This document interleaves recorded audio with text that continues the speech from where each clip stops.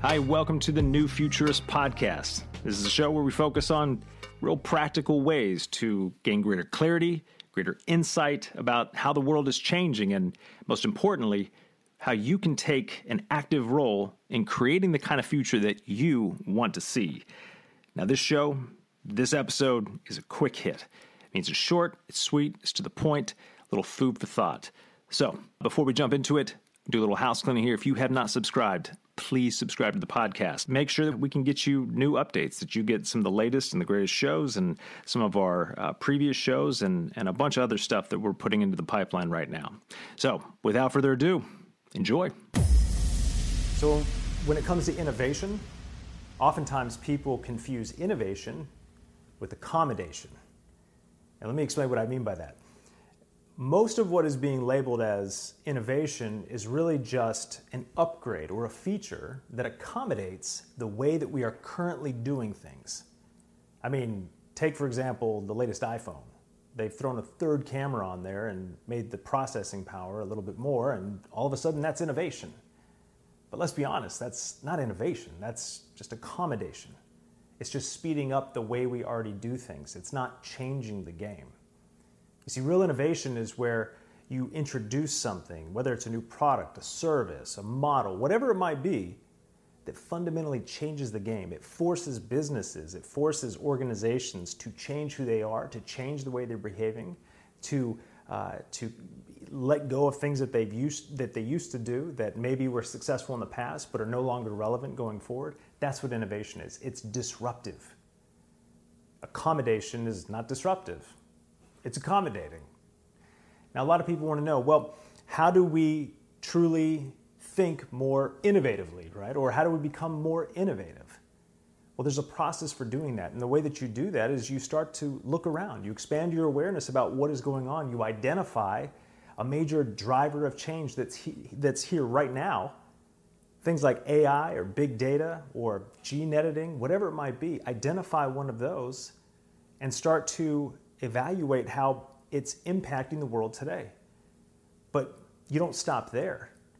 You evaluate how it's impacting the world today, and then you start to identify what the baseline assumption is about the impact that technology or that driver is going to have on the future long term.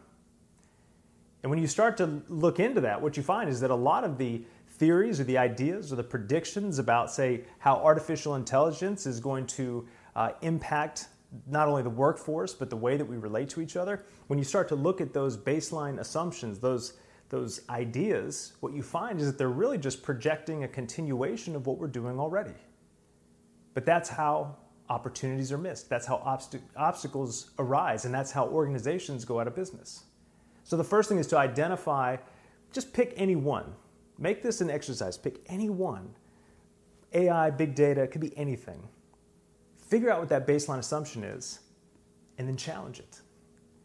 And the way that you challenge it is by looking at how that trend or issue goes beyond its original intent, goes beyond the original audience that it was intended for, and start to ask, what else might be possible in this realm? How else might this technology or trend impact other parts of society that are not directly involved with AI or big data or gene editing?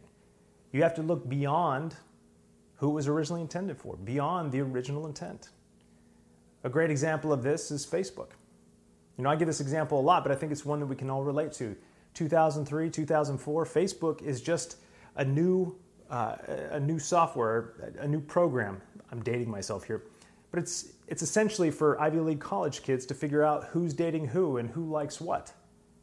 Less than 10 years later, that technology is the number one tool that is used in the Arab Spring. It's the number one tool used to overthrow a 30-plus year dictatorship in the Middle East. Now you tell me, do you think Mark Zuckerberg was sitting back there thinking, you know what, this is great. I can know if Billy is dating Sally, but in less than 10 years, this thing's going to overthrow governments?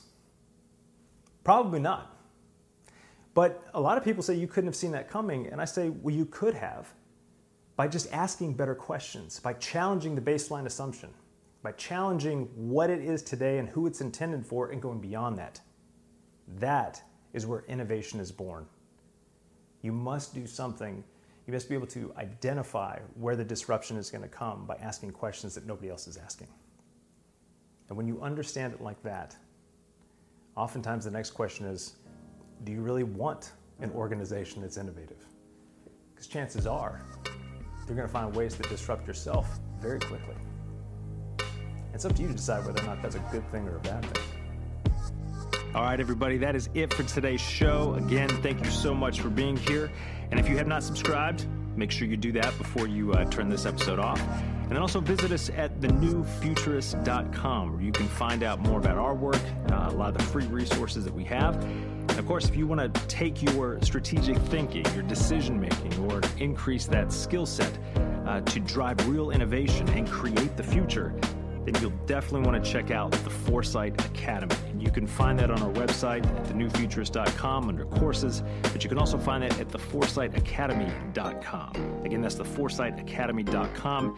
And this is something we're doing in partnership with the University of Tennessee, where folks that go through this program and they complete it are issued a certificate in strategic foresight from the Haslam College of Business at the University of Tennessee. So again, check us out at thenewfuturist.com, but also if you're interested in the Foresight Academy and getting your certificate in strategic foresight, then definitely check us out at theforesightacademy.com. As always, feel free to reach out to us directly. Let us know what you think. If you've got some ideas or comments or things that you want to see us or hear us talk about, we want to hear from you. We want to know. So make sure that you comment on the blog and leave us a note. All right. Thanks again, everybody. See you soon.